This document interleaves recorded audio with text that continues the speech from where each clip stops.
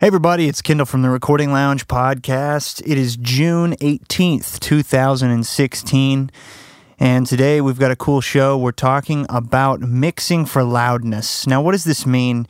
First of all, the loudness war is not something that I sort of condone. I don't think mixes need to be, super loud and compressed.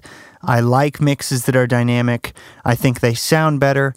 And most of the time these days, most playback services, YouTube, Spotify, your iPhone, all of those things have level matching features, or at least are implementing them in some way or another.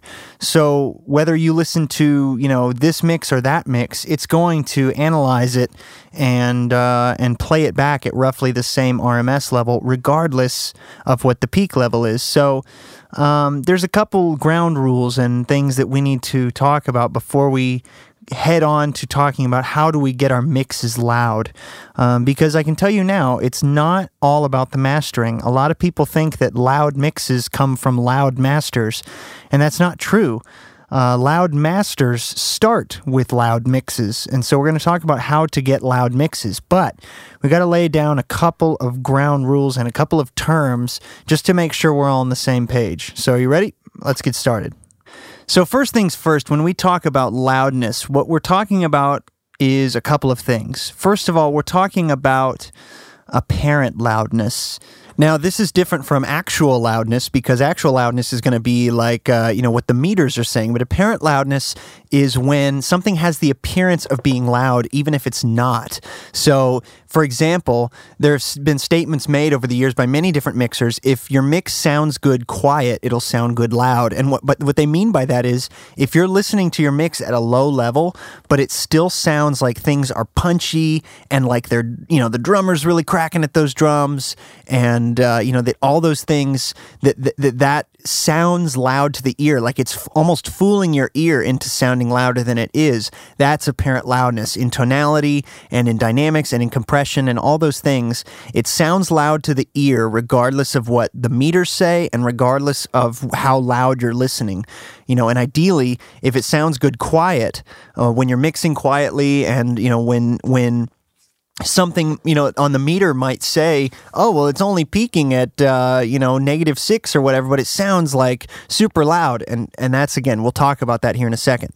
We also have like actual loudness when it comes to, what the meters say.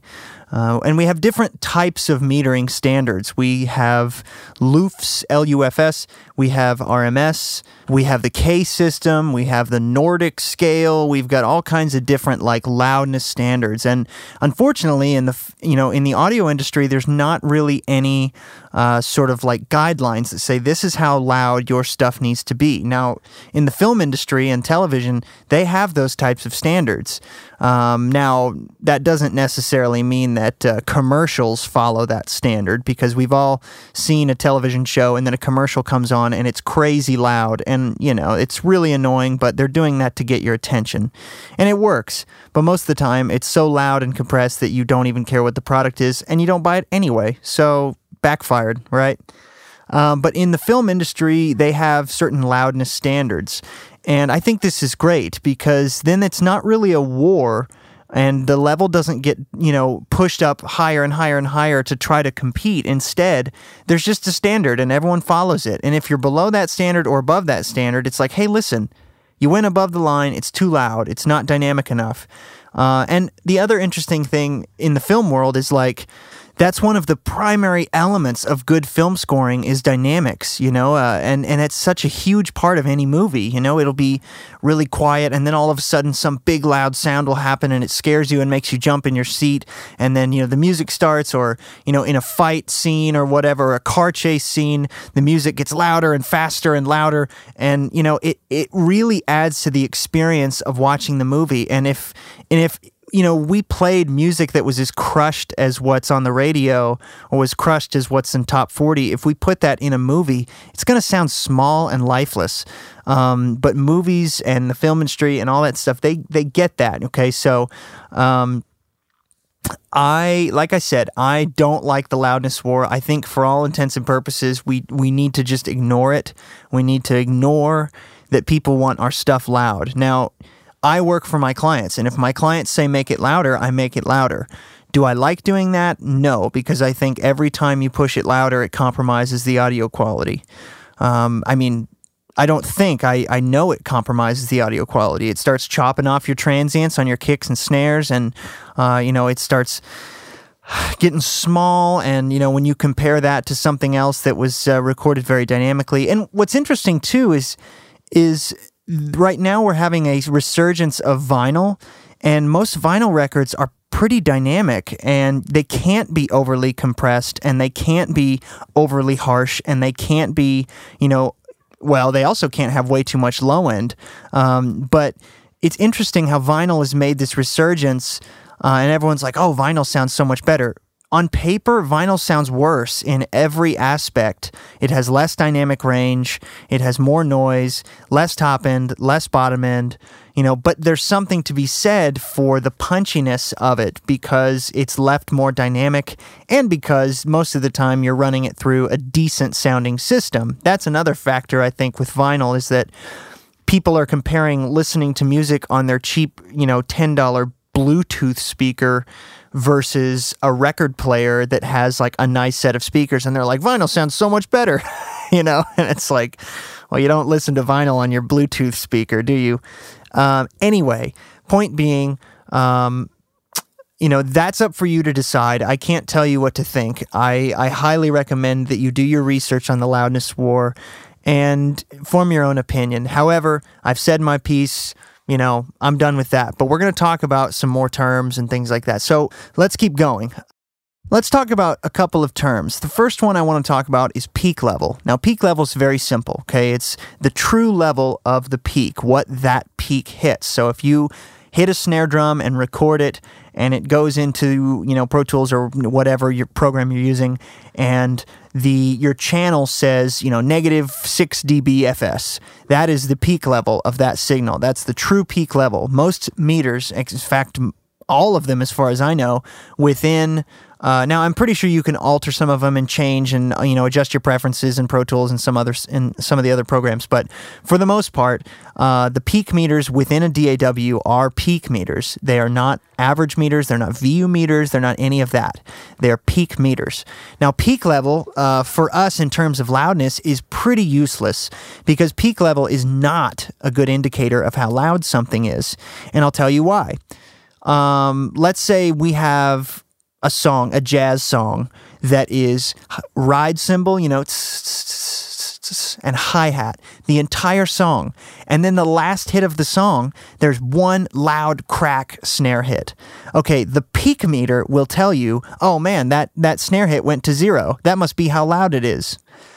But the rest of the song, the majority of the song, was incredibly quiet. It might have been -24, on average. And so peak meters don't really tell us how loud something is. They just tell us the max, what the peak is, what it's hitting.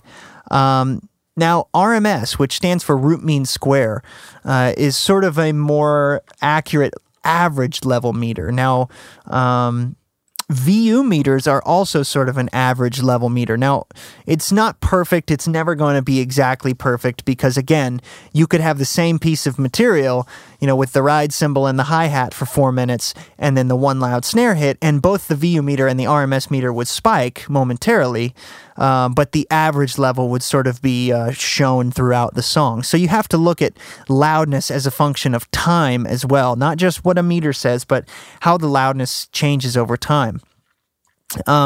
We also have loofs, and we have the Nordic scale and all this other stuff, but we're not getting into that. The main things we need to know are peak level, average level, and something called crest factor. Now, I've talked about this before, but if you're not familiar, get ready to be educated because it's really important. Crest factor is the difference between the peak level and the average level. And for the most part, that's really what allows something to sound loud, because that's essentially the dynamics and the dynamic range of that material, from the loudest hits to the average, which is what you're hearing most of the time. If the whole band crashes out and everything goes like really quiet, I mean, yes, that's the dynamic range. I mean, the whole dynamic range is from the highest level to the noise floor, right? But for all intents and purposes, that's the dynamic range. The crest factor is the dynamic range of the material, for all we really care about. Now, what we would consider a sort of middle-of-the-road, fairly hot but not insanely compressed dynamic range would be something like 8 or 10 dB. That is, generally speaking, hot enough for most things, but not so hot that it starts to get really, really compressed and to sound awful. It is still pretty hot, and in some cases that might be wrong for the specific music that you're doing. For example, a dynamic range of 8 dB is probably too little for a classical or jazz recording, but it might be plenty fine, or it might not even be, crushed enough for a metal recording. But again, it's all sort of subjective. So 8 or 10 dB of, an RMS of 8 or 10, -8, -10 dB, and therefore a dynamic range or a crest factor of 8 dB since our ceiling is at 0. That's your crest factor is essentially crest factor equals RMS if your peak is 0.0 dBFS. Anyway, something that would be a little more dynamic would be -12, -14, -16. Something that would be a little bit hotter, maybe starting to get into like distorted crush territory would be like -7, -6, -5, God forbid -4. That's going to sound bad. I don't know how else to say it. It's going to sound bad. It's going to sound crushed. It's going to sound like it has 0 dynamic and 0 punch. However, similarly, something that has a dynamic range of maybe 20 dB or 22 dB might be too dynamic for, modern listening purposes. Because, you put that song in your car and it disappears in the middle, when you're driving. And, -20, -22, that's starting to get pretty dynamic for music's sake. Now, if it's, TV, film, that's a little different because they can keep their stuff pretty dynamic. But for music listening, I'd say the happy medium is somewhere between, -8 max and maybe -14, depending on the style of music. Now, that's just my preference. Some people might disagree with me. That's okay. And my opinion might change later, but for most things, I feel like that's a good range. I want to warn you about trying to get things louder because, naturally the phrase that everybody uses is, well, I want it to compete. I want it to be competitive. And again, because most things have loudness matching, and also I understand that most people listen to things on shuffle, so to speak, on their iPhone or whatever. Like they make playlists and, on Apple Music or Spotify, they make playlists or they might jump around song to song. But I've been in the car with friends of mine that aren't musicians and aren't engineers. And generally what happens is if the song is too quiet, they just turn it up. I mean, they don't think about it because they don't understand dynamics or dynamic range. They're like, oh, this, they're just like, oh, that's weird. This song's a little quieter. And they turn it up. They don't think about it. They don't say, for some reason, there's this mentality in the audio world like, oh, well, if you have two songs next to each other and one of them's loud and one of them's quiet, people are going to think yours sucks. And it's like literally nobody thinks that. I mean, the label probably thinks that, and, some of the band members might think that, but nobody else thinks that. They just turn the song up. And what's funny is some of the best-selling albums in the history of time, the best-selling albums in the history of time, are dynamic. Back in Black, Thriller, Dark Side of the Moon, Rumors from Fleetwood Mac. I mean, they're all very dynamic albums. Even the remastered versions are still left very dynamic. And like I said, the resurgence of vinyl, I mean, those albums are dynamic. And there's something to be said for, there have been many tests and arguments made that more dynamic recordings have a longer career longevity. Now, of course, that's sort of a bias test because it's like, well, we're dealing with some of the best albums of all time, some of the classic albums of all time. Also, we're dealing with a time in music where, the music industry was a very different place. You couldn't just record a song, upload it to CD Baby, and it gets put on iTunes. That's not how the industry used to work, and so it's a little bit different. There's a lot more filters back in the day, and labels would take a chance, and now they're just concerned with money, and they're concerned with what can we sell and sell now, what's hot now, let's keep doing that. Back in the day, labels weren't concerned with that. They were, labels would never sign an artist like Frank Zappa today. They might not even sign Rush or Yes or any of those sort of progressive bands. Like, they might not sign any of those people. They'd be like, well, this is weird. Nobody wants that, and it's sad, but that's just kind of the nature of the beast. So, again, I promised myself I wouldn't rant too much about why you need dynamic recordings, but this whole podcast is intended to say, okay, well, you've made your deal with the devil. You need to make a loud recording. Now what? So let's get into that part of it. First of all, I'd like to reiterate that loud masters aren't made because you have a really good mastering engineer.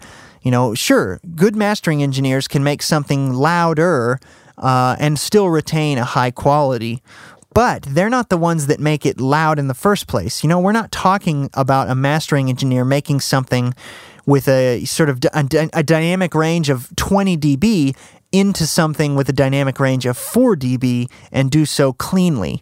That's something that needs to be handled from the engineering perspective and from the mixing perspective, and we're going to talk about some various techniques to do that. All right, first let's talk about engineering. So as an engineer, you have a couple of things at your disposal. First, you have the source, okay? And that is a person playing an instrument in a room, and that's your source. That's what you're trying to capture. The sound of a person playing an instrument in a room. Now, I'm not talking about, MIDI and VSTIs and stuff like that. I'm not talking about that yet. We'll get there in the mixing side, because those things have already been recorded, okay? We're not talking about that. We have microphones. We have microphone choice and microphone positioning. And those are really our primary tools. Now, we also have EQs, compressors, obviously mic preamps, things like that. And those are also our tools. And we can use those to get slight bits of saturation. And I want you to keep in mind that the best way, in my opinion, to handle saturation and compression is in stages. Okay, if you try to compress something or saturate something and lop off 10 dB of compression or of saturation or transient saturation, it might sound very obvious, and it might actually end up sounding like distortion. But if you do things subtly in multiple stages, it becomes a very different process, and I'll explain why. And I think I'm going to try to make a YouTube video about this also, but I haven't quite figured out how I want to do it. But let's say you use a compressor and you are chopping off 1 dB with a 4-to-1 ratio. If you start bringing down that threshold lower and lower, you're starting to get into more of the sort of meat of the sound, right? Into more of like the average level stuff. So, on a acoustic guitar, you have the transients poking up from the pick sound, the plucking or the strumming, but then you have sort of like the average, like the sustain of the guitar and the body of the guitar, and that's sort of the bigger chunk of the wave with the peaks poking through, right? Well, as you bring that threshold lower and lower, you're telling the compressor to react to those lower bits in the signal, those lower level pieces. Whereas if you set up multiple compressors with a higher threshold, you're telling the compressor only to react to that highest peak. So the compressor's continually reacting to peak, and then the next one's reacting to peak, and the next one's reacting to peak. And overall, yes, you are slowly going down in dynamic range by bringing those peaks lower and lower. But by doing compression in multiple stages, you're doing a more subtle amount of peak control where you're not really triggering the compressor from the lower level signals. You're triggering it from the peaks only. And again, this would be easier to describe with a video, so be checking the YouTube page for a video on this. Be something called like, single compressor versus multiple or something like that. Anyway, but so that is just one example of how, and saturation kind of works the same way, where little tiny bits of that transient are saturated and are sort of lopped off. Now, how can we use saturation effectively? I don't think many of my podcast listeners are using tape, and so we have to kind of ignore that for this purpose. Now, I could talk about it, but I don't think it's going to help you. I can talk about it a little bit in the mixing stage because we'll be talking about tape plugins, but in the recording stage, a couple of things that you can do to sort of not get such peaky transients. One is you can use mics that have a transformer. That seems to help just a little bit to make the transients a little bit fatter rather than so peaky. Transformerless mics tend to capture a very accurate picture. Another thing that you can do is not use as many small diaphragm mics. Small diaphragm mics are generally going to capture a more accurate transient, particularly in the high frequencies. Now, this is great if you're trying to capture something accurately and cleanly, but in terms of diaphragm size, if you use a larger diaphragm microphone, it's going to be harder to excite. It's a larger piece of material, and so it's harder to excite. So yes, it generally will have more low end, but the transient response will also not be as, peaky and clear as a small diaphragm mic might be. You can also use ribbon mics, which again sort of self-compress and don't have nearly as pokey or peaky of a transient response. Tube microphones are also a great option because you'll get a little bit of saturation from those tubes. So imagine, why do you think it's so popular in the recording world to have a large diaphragm tube microphone? Why are they so sought after? Well, there's a reason, and it's not just because they sound good.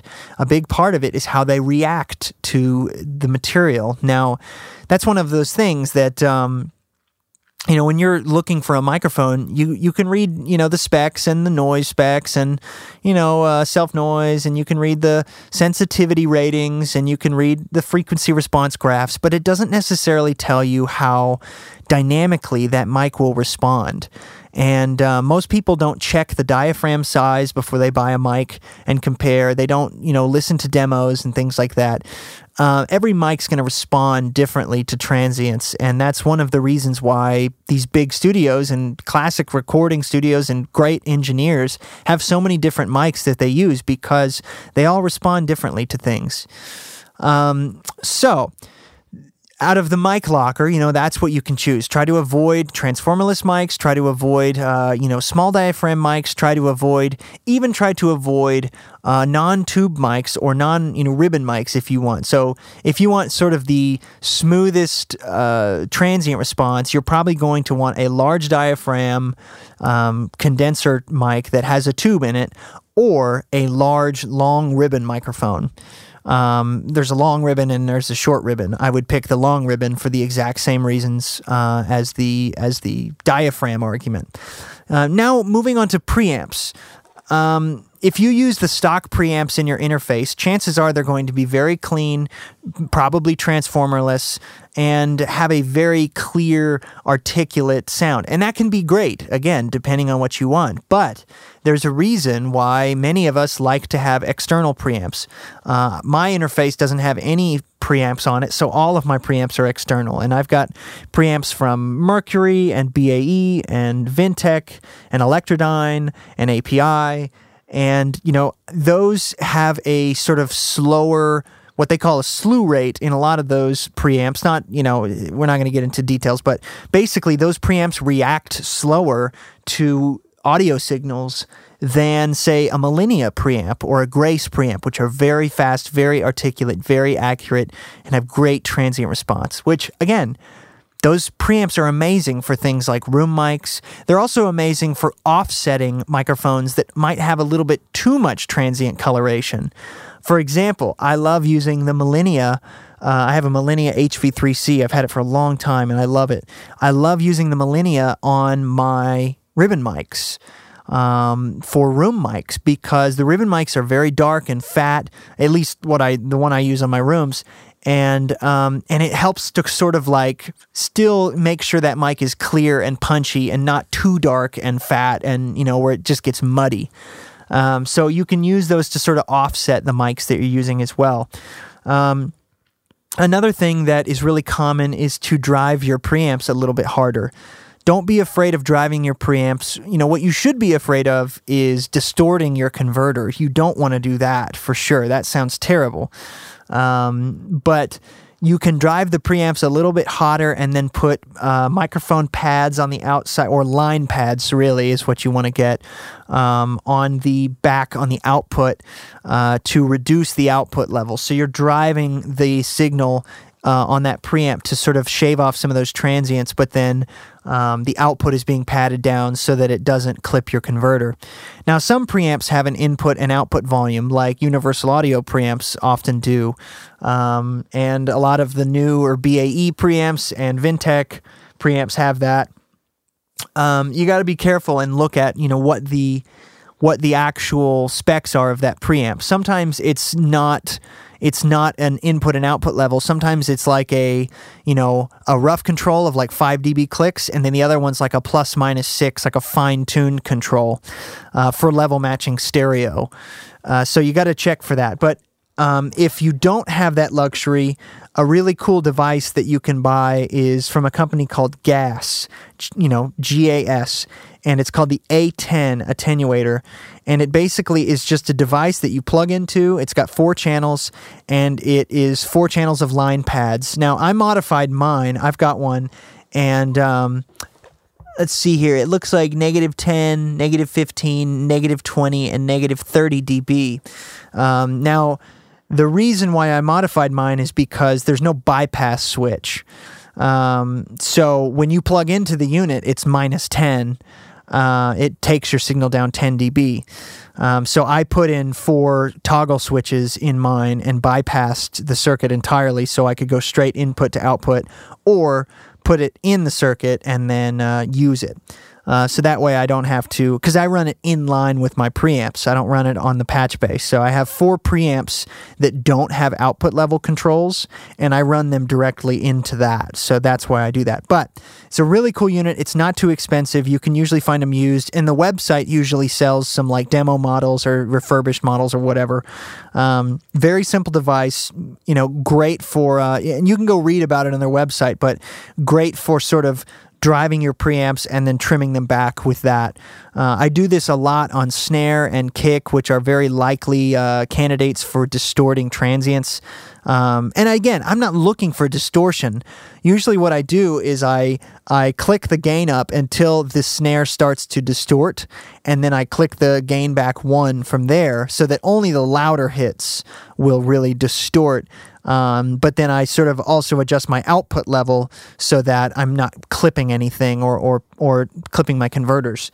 Another option is if you have outboard compressors, you can drive your preamp but then run it into a compressor, even if you're not compressing anything, and just use the output gain or the makeup gain, turn that down so that you can pad it down.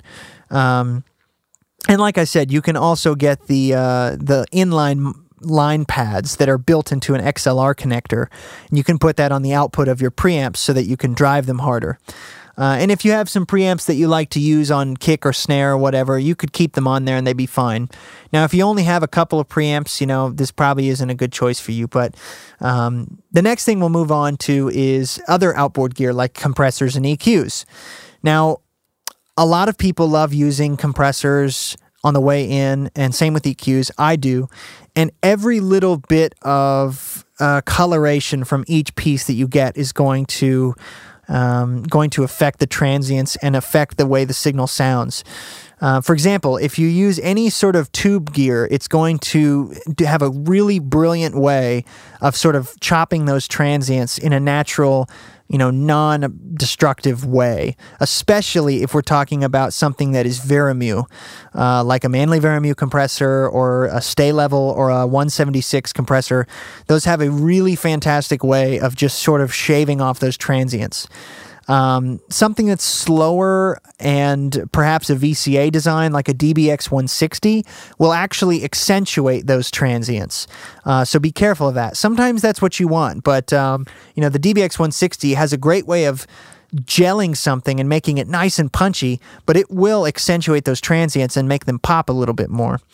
But something like an LA2A or a 176 or a stay level or a TubeTech compressor, or, you know, even like a Pultec style EQ that's a, you know, tube design, will add just a little bit of coloration. And again, these are all tiny bits, mostly probably inaudible bits for the most part. If you know, tried to listen to them on their own, you know, it just seems to be, okay, there's a little bit of extra mojo on that, and, you know, probably a tiny bit of transient shaping and, you know, shaving off, but maybe a little bit of extra added top end or harmonic content. So again, that helps. Now, I'd also like to say a word about harmonics. We'll talk about this a little bit more in the mixing portion of this, but harmonics are essentially octaves and fifths and octaves and fifths and things like that above your fundamental tone. And that's what makes every instrument sound the way it does. But the important thing to keep in mind is that most of the time when we talk about like harmonics in the studio or in the mix situation or in a recording situation, we're talking about harmonic distortion.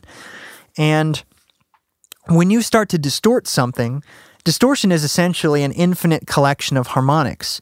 And depending on how much distortion that you have, you know, you'll get more and more harmonics. So if you have a snare drum, if you hit a snare drum that's tuned, you know, pretty normal, maybe a little bit low, you might have your fundamental pitch at 180 hertz.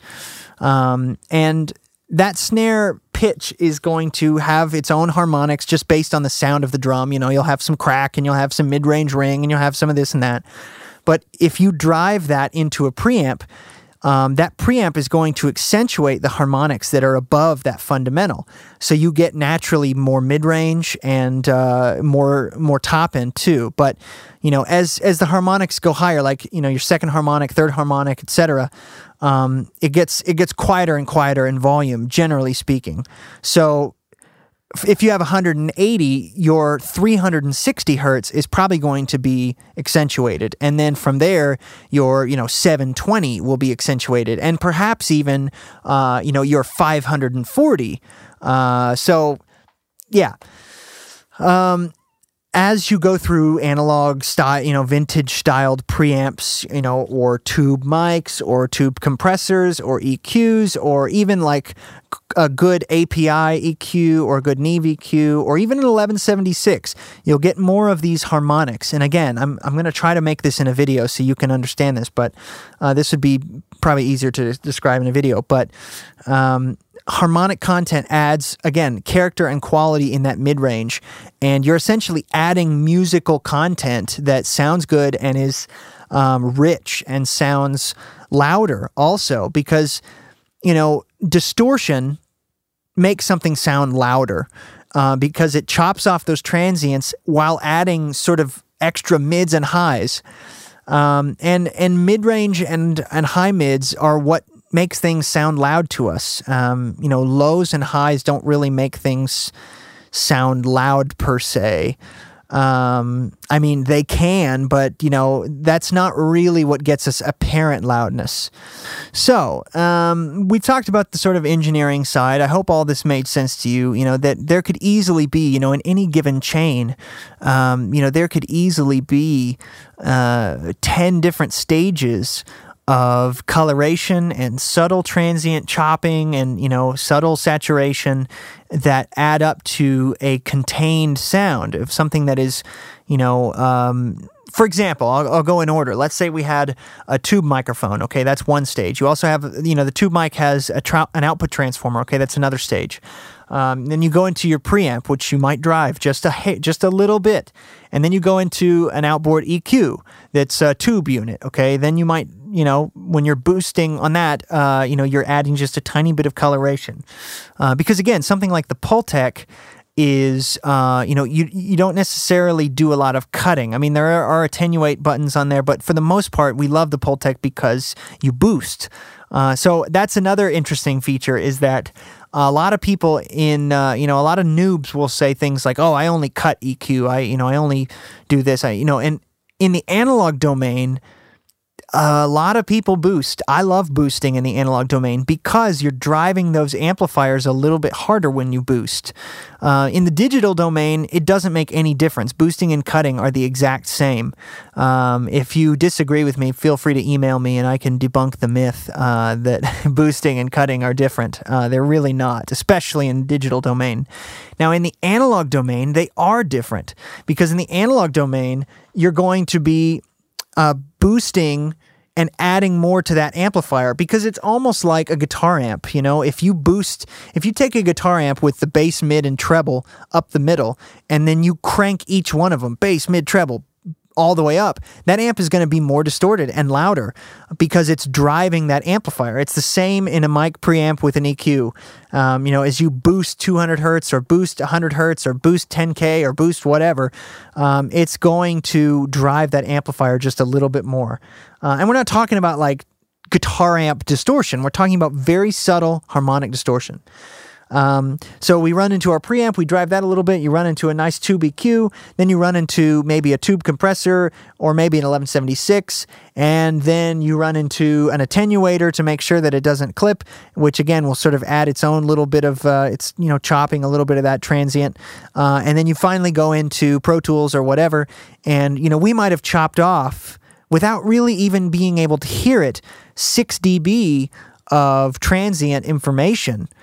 Some Bob Katz in his book talks about how tape would easily give them what he says, quote, a free 6 dB, because it would sort of saturate and compress up to 6 dB without really even noticing it that much. I mean, you could hear it, but it wasn't like, oh, now it's so much worse. It sounds compressed, because compression and saturation are different things. And again, when we stage things in multiple stages, that's more of a saturation type concept rather than a compression concept. Because saturation is, generally speaking, fairly subtle at the lower stages, and is just slowly doing work on those transients. Let's move on to the mixing side because we can talk about some of the ways that we can check this stuff out. So a friend of a friend sent me a mix done by CLA. And we all know CLA, Chris Ordalgi. He's a very popular mixer and very famous. And he has sort of a reputation for making things, over-compressed or, at least compressed. I don't necessarily think all his mixes are that way. But if nothing else, all the mixes he seems to do end up loud. And for the longest time, I thought that was because a lot of his stuff was mastered by Ted Jensen. And Ted Jensen is one of the few mastering engineers in the world, in my opinion, that can make things really loud and still sound good. Now, Ted Jensen's about $850 a song, but you didn't hear that from me. So basically, I tried to think, what is the deal here? Because CLA's mix, unmastered, was very loud. I mean, the dynamic range was maybe 8 dB, and, the RMS was, his peaks maybe went up to -1 or 2, but, it was like a -10 RMS, but his dynamic range was only 8 dB. So he didn't really leave a lot of room for the mastering engineer to work. However, at the same time, it's like, well, what does the mastering engineer need to do? I mean, what is it that he's really going to do? Maybe tweak the EQ a little bit, or add a little bit of limiting just for the peaks, But CLA mixes on a console, and he might make you think that he mixes with plugins, but 90% of the time, 99% of the time, really, he mixes on the console.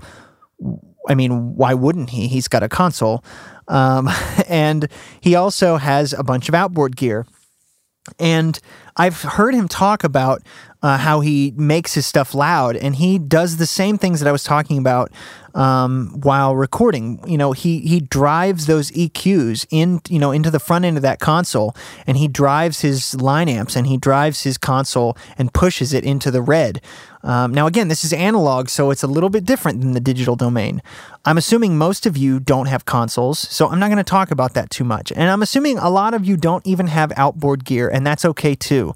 But keep in mind that if you want things to be loud and proud, and still sound pretty good. You're going to have to do things in stages. You're going to have to, find ways to tame the transient response by either using different mics or, whatever, different mic pre's, maybe some outboard gear if you can afford it. But then in the box, when we're mixing, you have to deal with that as well. So first things first, let's talk about saturation. Now, saturation, there are so many different saturation plugins, and I've done some shootouts with them before, and, I like a lot of them, and I dislike a lot of them. So, overall, you can add saturation to almost anything and get away with it, because if you use it subtly, which is, again, how it generally sounds best, it can really make a big impact in the end. And a lot of times what guys will do is they'll put on a saturation plugin and they'll listen into the point when it seems like it's just barely distorting. And then they're like, well, I guess that's, what it is. But that's not really the best way to do it.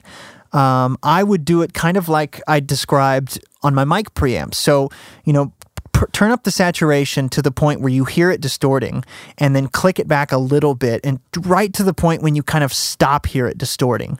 And most likely, you will still be saturating that signal just a little bit, maybe even, a lot, but it's just enough where you can't hear it. And that's kind of the point. Like, saturation is not always a really obvious thing. It doesn't always sound like distortion. That's just a myth. Okay, saturation can be incredibly subtle. So I'm going to pull up a list. I did a shootout of a bunch of different saturation plugins, and some of them were also like compressors. But I'm going to read you some of my findings. All right, so I tested a bunch of different saturation plugins. Some of them are from Waves, some of them are from UBK, some of them are from Soundtoys. I got one from Isotope. Basically, what I did was I took an acoustic guitar, which I like for doing transient tests because there's a very clear sort of RMS level, like a constant sort of level of the body resonating and the chords ringing. But then there's these peaks that pop out. So I used an acoustic guitar, recorded it with a super clean mic and a super clean preamp and a thin pick, which will also accentuate those peaks. That's another thing that you can tweak. I should have mentioned before is that there are lots of little tiny things that you can tweak on the instrument itself. Pull the tone knob back just a little bit and use a thicker pick, and you'll get a thicker tone with less peaky transients on whatever it may be. On drums, I find a similar thing. You get a little bit more of a peaky sound when you use smaller sticks. Now, sometimes that's the right choice if you need more definition, but, slightly bigger sticks will get you a thicker sound. Okay, anyway, so I tested a bunch of different plugins, and basically, I won't go into the details, but I used an acoustic guitar. I ran it through each of these plugins and tried to get about the, same amount of saturation. I measured the RMS level, the peak level, the crest factor, and I also measured it in loofs. And long story short, I found that my favorite plugins for saturation that I found sounded good and weren't too crazy like distorted per se. I really liked the Soundtoys Decapitator. I use that plugin a lot. I really liked the UBK1 from Gregory Scott over at UBK. I really like the saturation in that plugin. I liked the Waves Sheps 73. That kind of surprised me because I like that plugin pretty well, but I don't use it a whole lot. But the saturation end I actually really liked. I liked the Slate digital stuff, but it was a lot more subtle. The saturation in that was honestly probably more realistic, but quite subtle when it comes to. I used the Slate VTM as well as the Slate Virtual Console Collection. And the saturation in both of those is very good. It's very subtle, nice and subtle, even driven pretty hard. It's still fairly, it's not like crazy distorted. Whereas the saturation on the Waves Sheps 1073 is a little harder to control and it's a little bit more saturated. I liked the Native Instruments 1176 saturation. That actually has a very nice saturation in it. And I liked Isotope Trash pretty well, but that's quite a hefty plugin to use just for saturation. That's a little bit you have to be real careful with it because it can get pretty crazy. And I liked the Waves Kramer tape set very subtly.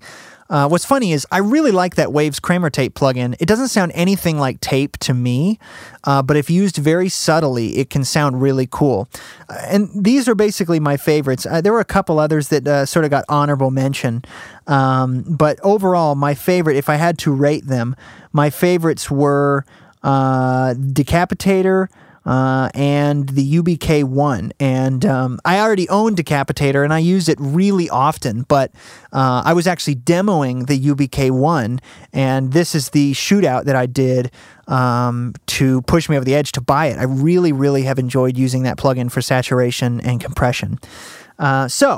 Saturation can be used on virtually anything, vocal, a snare drum, a kick drum. And again, what's really nice about the Decapitator and also the UBK1 is that they have a mix control. So not only can you saturate something, but you can blend in some of the dry signals. So if you're having a hard time hearing the saturation, or just want to get some cool effects, you can saturate it maybe a little bit more than you want, but then blend in some of that dry signal to kind of retain some of that original transient without getting too crazy peaky. So those are all options for saturation. Use them, demo them, they're all great, but start thinking about that sort of thing.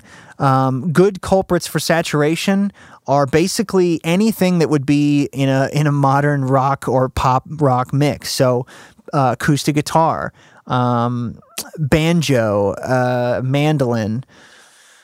Banjo and mandolin are very difficult because they're very transient heavy. They're really difficult to deal with, especially, if you have an amateur banjo player. If you have a really great banjo player, they're going to play nice and even, and it's going to sound very fluid, and the transients won't be crazy, but those can be difficult to capture. It's one reason why I like using ribbon mics on banjos. Unfortunately, banjos are really quiet, and so sometimes that can be an issue, but anyway. So acoustic guitar, banjo, mandolin, snare, kick, toms, overheads, bass guitar. Bass guitar can handle a lot of distortion, oddly enough. It can handle more distortion than you probably think, and it kind of disappears into the mix, and you don't even really notice it. Now, you might have to back it off in a section where, it's like if the bass is kind of heard, like if it's like an intro with like one guitar or a piano and a bass, you might hear that distortion. But in the track, you're probably not going to hear it. That's one reason I like having bass split to multiple tracks. So I'll have like a bass DI track and then a bass amp track.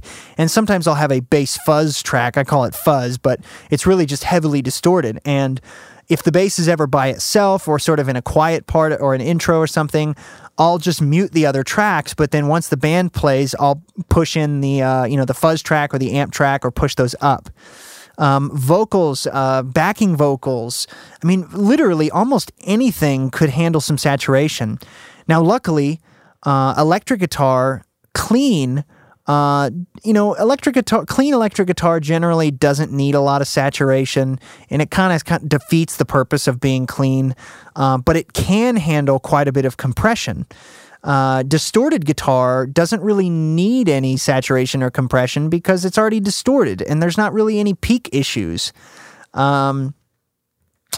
Piano is something that I prefer to compress rather than saturate, but that's not saying that I don't use saturation on piano sometimes. I'm more likely to use parallel saturation on a piano. But again, none of this stuff is like distortion as we commonly think of it, like on a guitar amp or like a pedal. It's very subtle, it's very subtle bits of saturation distortion. If you're having trouble, what I recommend doing is, get a saturation plugin of your choice. Even the free saturation plugin from Softtube. There's a free saturation single knob saturation plugin that's really cool. So go try that out if you don't have any. And watch, get something really peaky, like a snare drum or an acoustic guitar, played with a thin pick and recorded with a small diaphragm mic. And put the plugin on and subtly bring up that saturation and watch what the peaks do, watch what the meters do. Another thing that you can do, and what I'll probably end up putting on the video, is is duplicate the track and then render it and bring it in so you can see what the effect was, after you rendered the sound. That way you can really see and start to realize like, wow, that's actually chopping off quite a bit of the transient, but it doesn't sound like it. At least it doesn't sound like it a lot. Our ears cannot pick up on distortion if it's under a certain number of milliseconds. There've been a bunch of numbers thrown around, but, some people have said if it's under 6 milliseconds, under 10 milliseconds, some people have said like 20, some people have said 1 millisecond. There's lots of different opinions on that, but basically our ears aren't fine-tuned enough to be able to hear saturation if it's that quick. Now, again, as you start getting close, farther and farther down into that transient and you get more into the meat of the sound, that saturation will be lasting longer and it'll be heard more. Whereas if you're just affecting the peaks just little by little, it'll be very difficult to hear. So watch the meters, watch the peak meters. This is a situation where the peak meters are actually useful as you push on some saturation and watch what it does to those peaks, or render it out and bring it back in to compare the waveforms. Next thing we'll talk about is compression. Now, a guy like CLA loves his compression. And he doesn't really over compress things. And that's kind of the myth about CLA, is that he just slams compressors. And every interview I've seen with him and, article and any like mix demo, like on YouTube or whatever of him talking about stuff, he doesn't really compress that much. What he does is saturate, and he saturates his console, and he does a lot of parallel compression. But the other thing that, a lot of people think is, he compresses his snare and his drums really heavily, but he uses samples, drum samples, which might already be compressed. And if he compresses his drum bus and he compresses his master bus and then it's sent to mastering, it's going to wind up sounding pretty compressed, especially if the sample was already compressed to begin with. So that's something to keep in mind. That's the other part of this equation, is that none of this stuff needs to be done in one stage. You don't have to saturate something a lot, like a vocal a lot. Like you can saturate, the vocal track, the lead vocal just a little bit, and then you can saturate the backing vocals maybe a little bit more because they don't need to poke out quite as much as the lead vocal. And then you can, say, create a bus for all the vocals, that maybe has a tiny bit of compression, maybe just like a dB or like a half dB, just a little bit. And then you might have a compressor on your master bus. The same thing could go for snare or drums, right? So you might have a compressor on your snare track, and then you might have a little bit of saturation also. Some people have asked me, should I put saturation before or after compression? Me personally, I kind of go back and forth. It depends what it is. Try it out. It's very easy in the box to just drag a plugin down and see if it sounds better after. My guess would be probably before, would be my natural tendency to put the saturation before, because that would sort of shave off that transient a little bit before compressing, which is kind of like, if you were recording something on tape or with a console, that's what would happen. It would saturate, and then you'd compress it in the mix, right? So if you're using, saturation, I would personally put it before the compressor, particularly on like drums or bass or something. On a vocal, I might put it after, just because I want to make it a little bit more subtle, maybe, or I might put it in parallel on a separate channel or something. Where like one channel of the vocal is like EQ'd and compressed, but the other channel is EQ'd and saturated, and not, and like that's maybe heavily saturated, but I'm just blending in a little bit of it. Again, it's kind of like it always depends on the song and my mood and all that stuff. But like I said, on snare, you could have a compressor and maybe a little saturation on the snare, and then you maybe have a compressor on the drum bus, and then you might have a compressor on the master bus, and none of these things have to be doing a lot of compression. Your drum bus might only be doing 2-3 dB of compression. Your master bus might only be doing 1 or 2 dB of compression, but that's the point. You can't look at, loudness as a single thing. It is multiple stages. The other factor in getting loud mixes is making sure that the frequency spectrum is represented in such a way that it sort of not fools our ear, but essentially convinces our ear that things are louder than they are.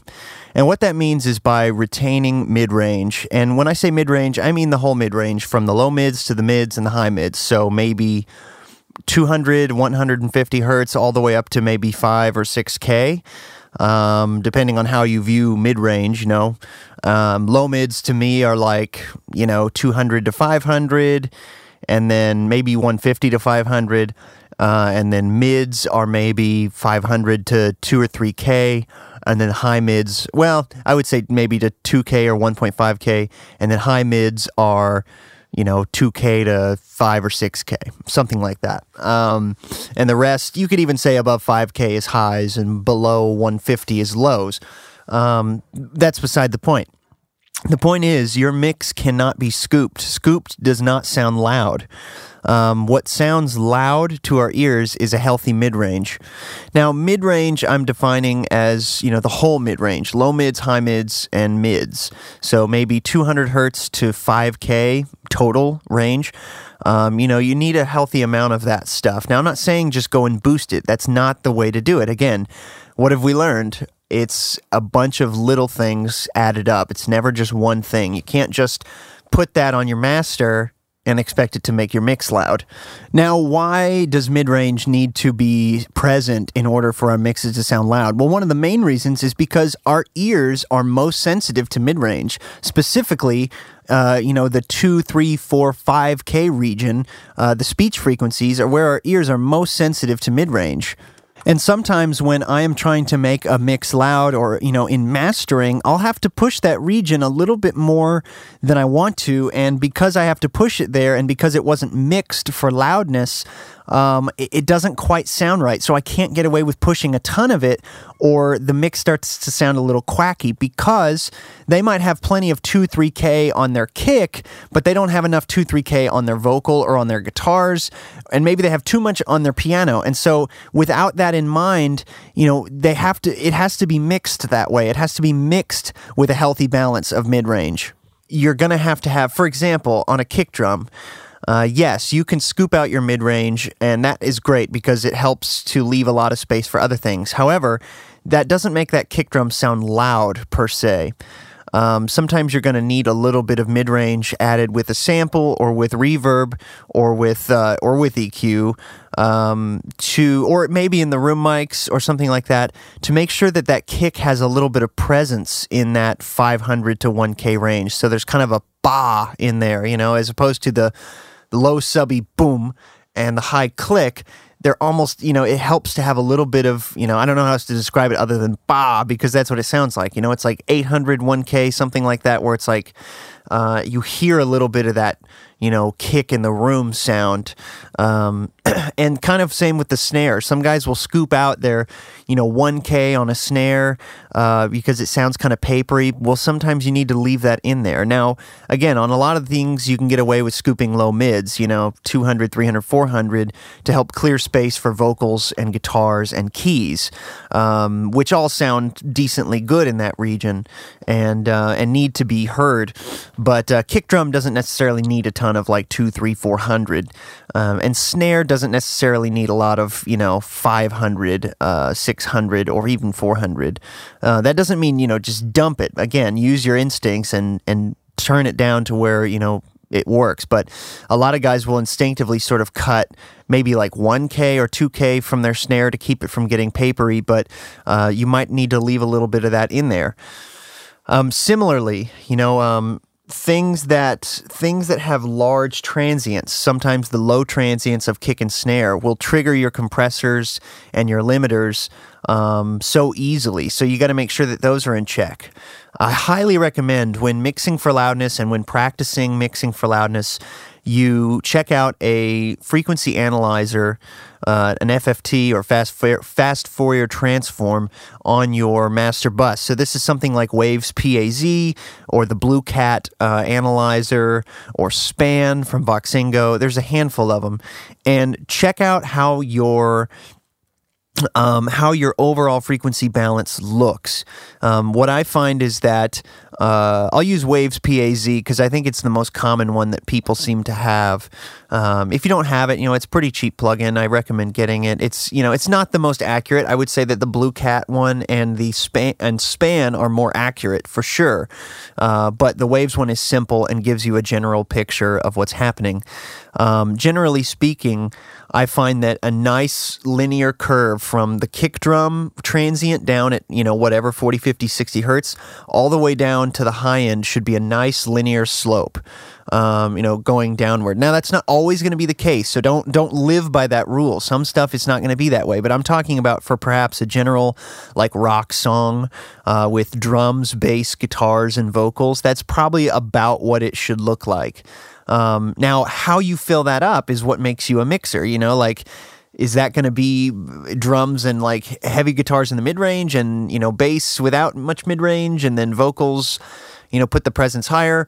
That's kind of what makes you a mixer, and what it defines how good you are, essentially, is how you can make everything in that mix work in its own zone and in its own space, because all of you have experienced the same thing at one point or another. I've experienced this, where you make a mix that actually sounds pretty good on its own, but then you take it somewhere and compared to other mixes, it just sounds strange. Now, it might not have like too much bass or too much this or too much that, but just the whole balance doesn't seem right. And that's probably because you push the energy in the wrong spot on certain instruments. Now, I can't tell you, where to push the energy on your instruments because it's different for everything, but I can give you a couple of general guidelines, or at least my opinions that I seem to find. First of all, kick and snare. Those will probably have their own big transients, kick probably between 50 and 80, and snare somewhere between 150 and 220. In between those things, you'll probably have some bass and some toms and some other things like that. You got to make sure that your kick and snare transients are not too loud. Check on a frequency analyzer and see that your like kick transient and your snare transient aren't poking out so loud, because that's a big thing. And what happens is, if they're too loud down in the bottom end, what you need to do is shift the energy up. So you'll turn down the kick and snare, but then add back some presence in the mid-range, anywhere from 500 or 600 to 3, 4, 5K to get a little bit more of attack. And so you're shifting that energy. That's what I'm talking about by shifting the energy. So, it's kind of like a tilt, where you're taking energy away from one section but adding the same amount back to the other. So, my favorite method for doing that is, like on the kick and snare, if you look at your frequency analyzer and you've got these big kick and snare transients poking through, what you should probably turn them down. And now, generally, I do find that the kick should be a hair louder in the low end than the snare. Like if your kick is at 60 and your snare's at 180, your kick could probably stand to be a little bit hotter down there than your snare. But again, that depends. Of course, as soon as I say that, I'll have a mix where that's not the case and it sounds right. But generally, equal volume, or maybe the snare a little bit lower in the low end, okay? In the high end, generally the snare is going to be a little bit more present, right? So that's where those energy shifts sort of come in.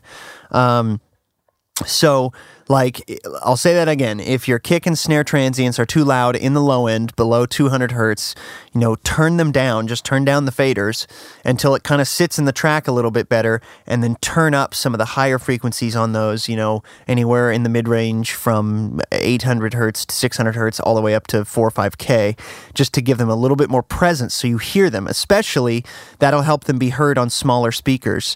That's the other reason that mid-range helps, is that, you need to be very conscious of what's going in that mid-range, because if it's just everything's blurring together, it'll never sound good on a phone speaker. It'll never sound good on a little like Bluetooth clock radio. It won't sound good on a TV, or it won't sound good on, you know, a MacBook speaker, or, you know, a laptop of any kind. So the mid-range is so important.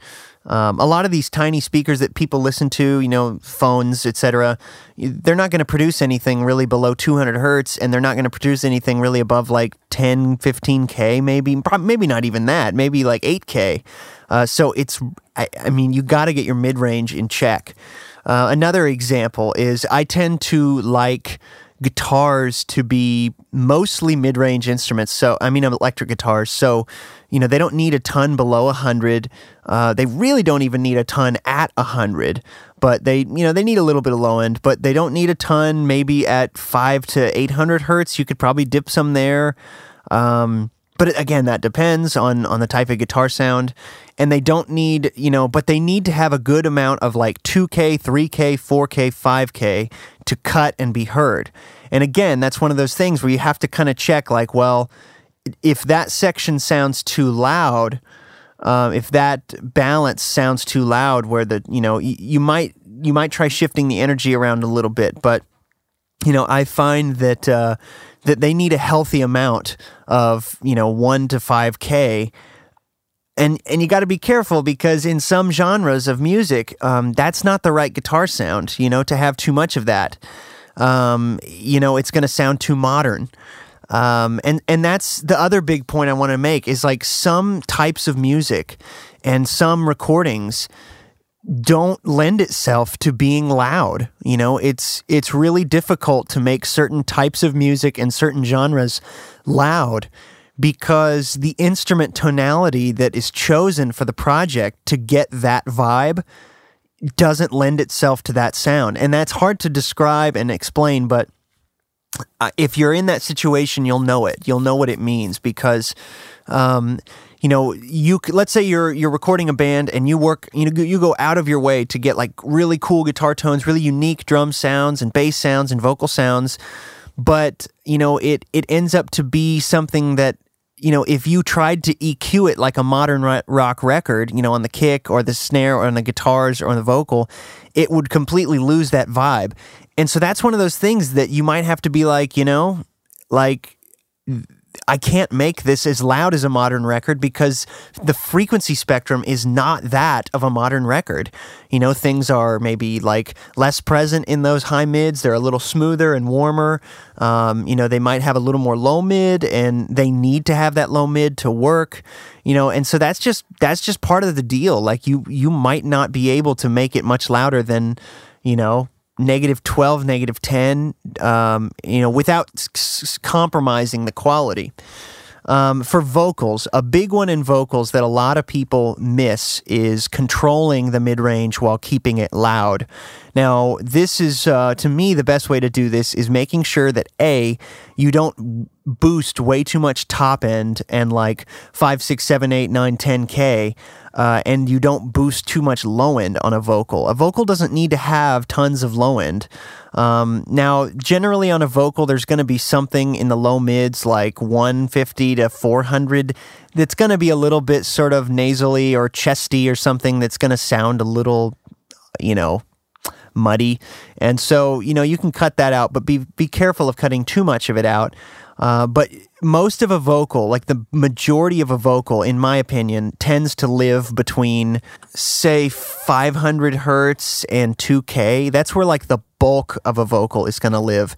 So one of the things that you're going to have to do is make sure that your mid-range is loud but in control. So I like using multiband compressors for this, and also just normal compression, just making sure that the vocal is controlled in loudness, but then making sure that your high mids like 2, 3, 4, 5K don't get out of control. That's the reason why I think a lot of people have trouble setting the vocal because they'll set the vocal where it sounds good, but then the high like nasal frequencies and then the S's get in the way. So you need to get in control of those by using de-essers and multiband compression. So if you set a de-esser to say like 2, 3, 4K, that'll get rid of some of that nasally stuff when it gets loud. And you've got to use a de-esser because those S's will poke out at you and sound really loud and harsh. So you got to use the de-esser up top as well, in like the 5, 6, 7, 8, 9, 10K region, to take down some of those S's. And, again, this isn't going to happen on every vocal. Some vocalists aren't very S-y, but other vocalists are really S-y. I mean, there have been times when I've used 3 or 4 different de-essers on a vocal. Again, each one doing little bits in certain frequency ranges just to control it. The other thing you can do is use a compressor that has a sidechain filter and use that to trigger, use the S's to trigger the compressor. That can work pretty well too. The other thing you can do is automate every single S, but that takes a long time. Now, it does sound cleaner generally, but it takes a long time. So you got to keep those vocals loud but controlled, and having a little bit of presence on the vocal up top is totally fine. Just watch how much you do. And if you're going to add top end, you almost have to de-ess, because as you add top end, you're going to bring out those S's even more. Bass, again, you don't need a ton of like 2, 3, 4K. You don't need a ton of that. It's nice to have some, but you don't need a lot of it. And you're going to need some sort of mid-range presence in there for the bass to be heard on small speakers. I really like using distortion on bass because, like I said, you can get away with a good amount of distortion on bass and it not sound distorted in the track. And you can also get away with a lot of compression on bass and it not sound crazy compressed in the track. Now, again, that's not going to work in every song. An example of this is if you've got a slower song that's in 6/8, for example, where it's like bang, bang, bang, right, like that. If you don't let that bass sustain and ring out and sort of die, and it's just like ba, no level changes, it doesn't go ba. If it doesn't do that, it won't feel right, because you need that sort of that sway to make that slower 6/8 song feel right. Okay, that's a great example of when I say something like it depends on the song, how I compress something. That's a great example, because if you over compress a bass like that, the song won't feel right. It won't feel right to have it go ba, ba, ba with 0 level changes, because that 6/8 feel will be completely ruined. So it has to have a little bit of that bong, bong, bong to kind of drive along that, that feel. I hope that made sense. Another thing is you got to make sure that your drum bus is in check. This is one of the biggest ones that I find, is that, the drums as a whole just don't seem glued. It seems like the kick and snare and toms are like poking out, but the whole drum set doesn't really sound glued. So I highly recommend using drum bus compression if you're not already. And if you are, maybe use a little bit more, but then use it in parallel as well. That will really help the drums sort of sit and combine and glue. I like to use compression on the drums in a lot of different ways. I just did a session the other day that I was really happy with the drum sound, and I think I did like 6-to-1 ratio. I don't remember the attack and release. Pretty fast, probably, at least on the release. Probably decently fast on the attack. I was compressing about 8 dB, but it was 50% wet, so it was only halfway blended in, and so that really helped to glue the drums together. Now, I probably would never compress the drums 8 dB unless it was parallel. If it was, non-parallel, I might only do 2 or 3 dB, but again, that depends on how much you need to glue that track together. You just got to mess with it. You got to try different things, and you got to, over time, you'll get better at figuring out, like, okay, this is this type of song, this type of drum sound, this type of drummer, it's this fast, it's got this type of groove, and all those things kind of add up in your mind, and you say, all right, I think I probably need to try this type of compression. And the longer you do this and the better you get at it, you won't have to search through 10 different compressors to find something that works. You'll probably just have to search through maybe 1 or 2, or maybe take one and just tweak the settings. But if you're mixing from presets, if you put up a compressor that says drum bus and you're expecting it to work, that's not how this job is done. I'm a purist in a way, and I that's not the job description. It's not mixing from presets. You know what I mean? We all hate it when we call somewhere and they're reading from a prompt and they're like, "Hello, sir. My name is blah, blah, blah. How may I help you today?" You know, and it feels lifeless and boring.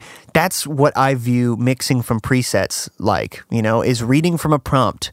You're not actually like thinking for yourself and listening and doing things like from an honest, like, I'm listening to this, I'm going to put something on it to make it better, I'm responding to what I'm hearing. You're not actually doing that. You're just reading from you know what I mean? You're just color by number. You know, it's not really what audio engineering and mixing are. Anyway, I'll continue on.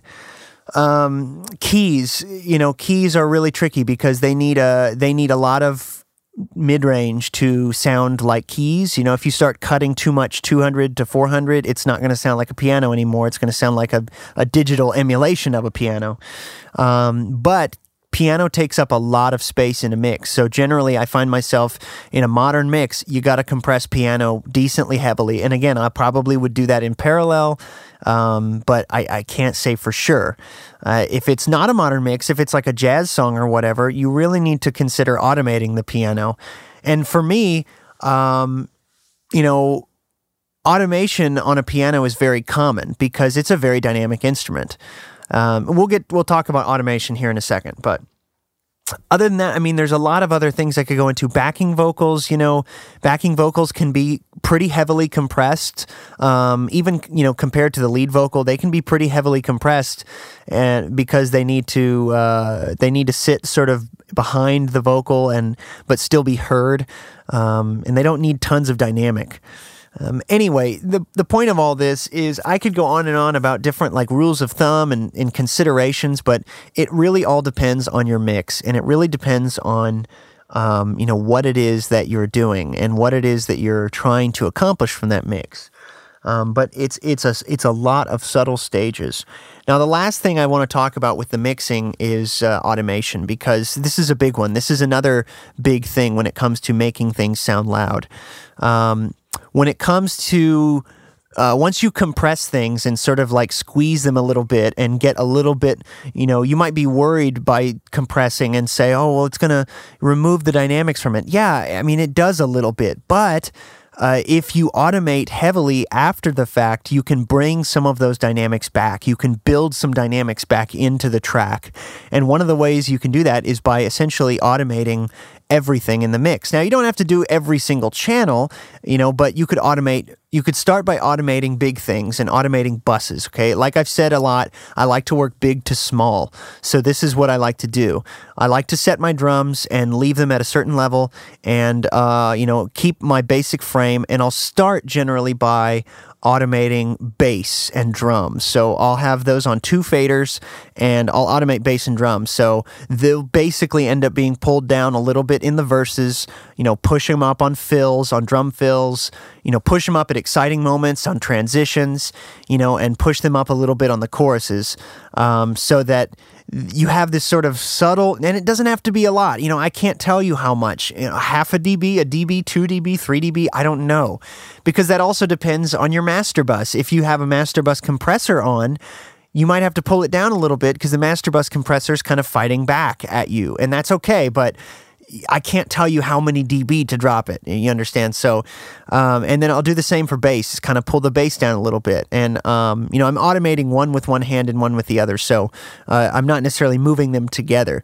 Then I might automate guitars. You know, you push up guitar riffs, you push up exciting moments, you push up little slides or like cool little mistakes or anything like that can be accentuated in a cool way. And then I'll automate keys or strings or synths or anything else in the same fashion. And then I'll automate the lead vocal generally towards the end to make sure that it's heard all over of those things. You know, you want to make sure that you can hear every word. And that's another thing, is that you don't have to do necessarily crazy amounts of compression if you do really good automation, because the automation will allow those things to be heard. Now, of course, again, that depends on the instrument.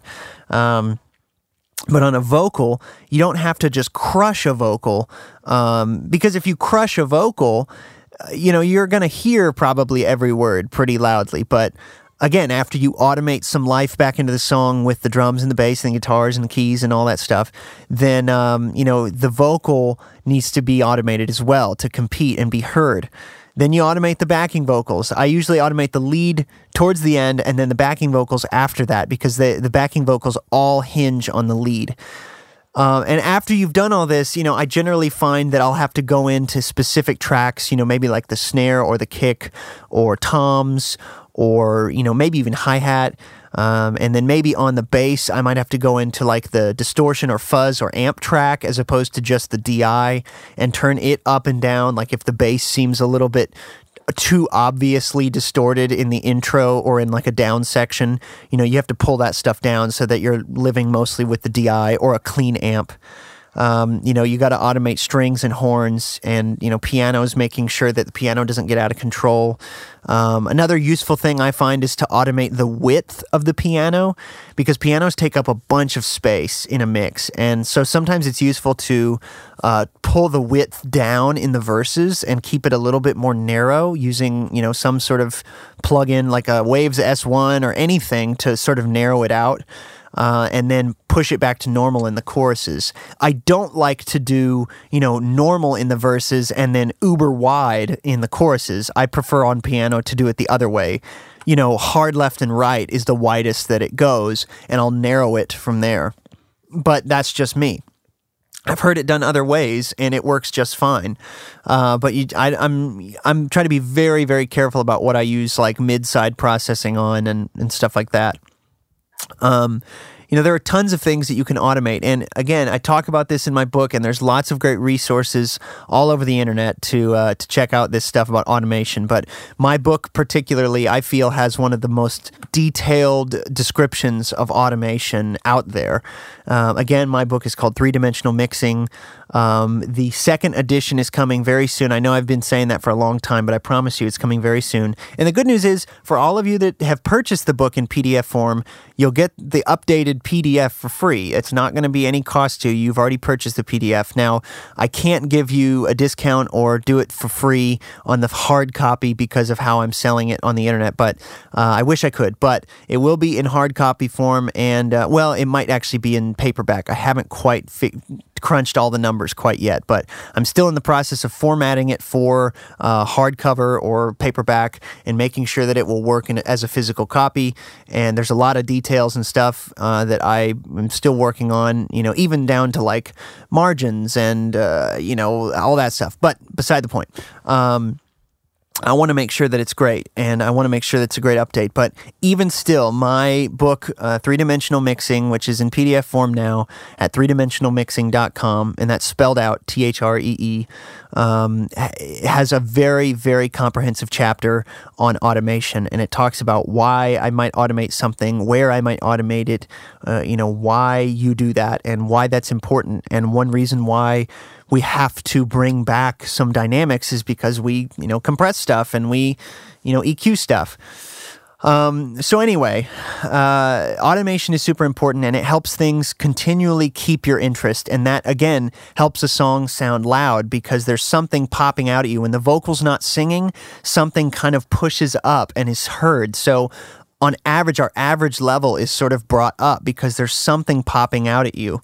And again, you can go too far with any of this stuff. You can go too far with automation. You can go too far with compression and EQ.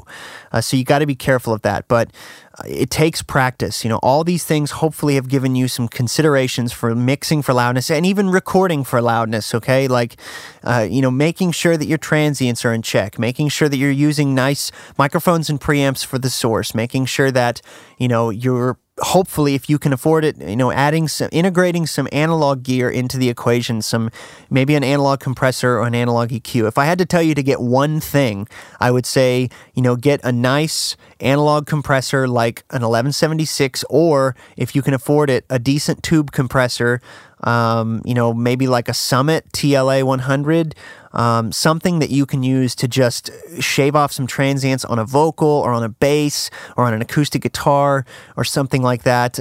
Or if you can afford a stereo pair, that'd be great. I don't recommend making your first tube compressor an LA2A, because I love the LA2A, but it doesn't quite do the same thing that I'm talking about. It's a fairly clean compressor. Now, you can drive it and get some cool things out of it, but I would actually recommend something a little bit more versatile, something like the Summit.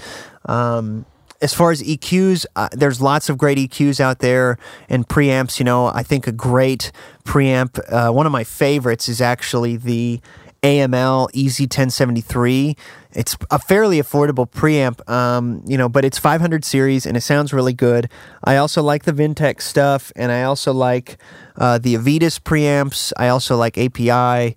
It's hard to say. If you have a specific question, feel free to email me and I can try to help you pick some gear for your own specific needs.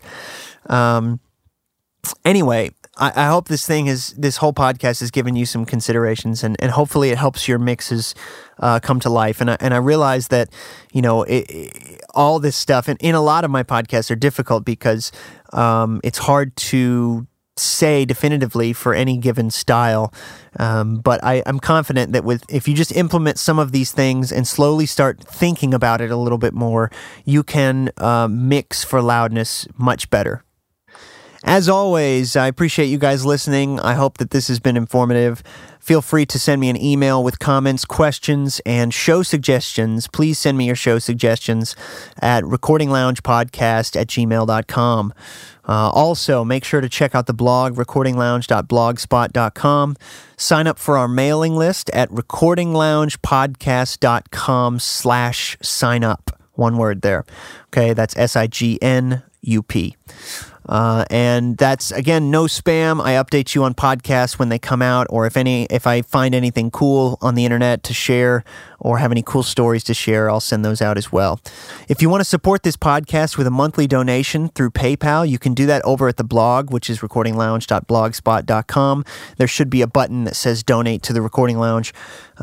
Or you can sign up through Patreon, which is a really cool website, Patreon, to become a patron of the podcast, where a donation will come out every time that I make a podcast rather than monthly.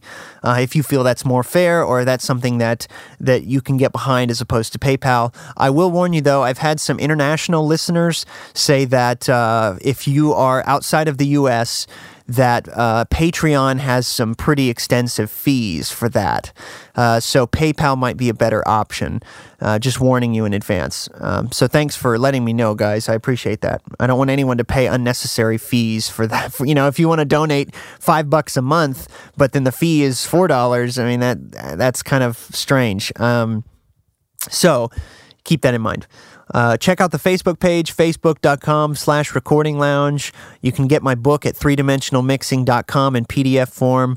Like I said, you will get a free upgrade to the PDF, the new PDF of the second edition, which is coming hopefully by the end of July. That's my goal.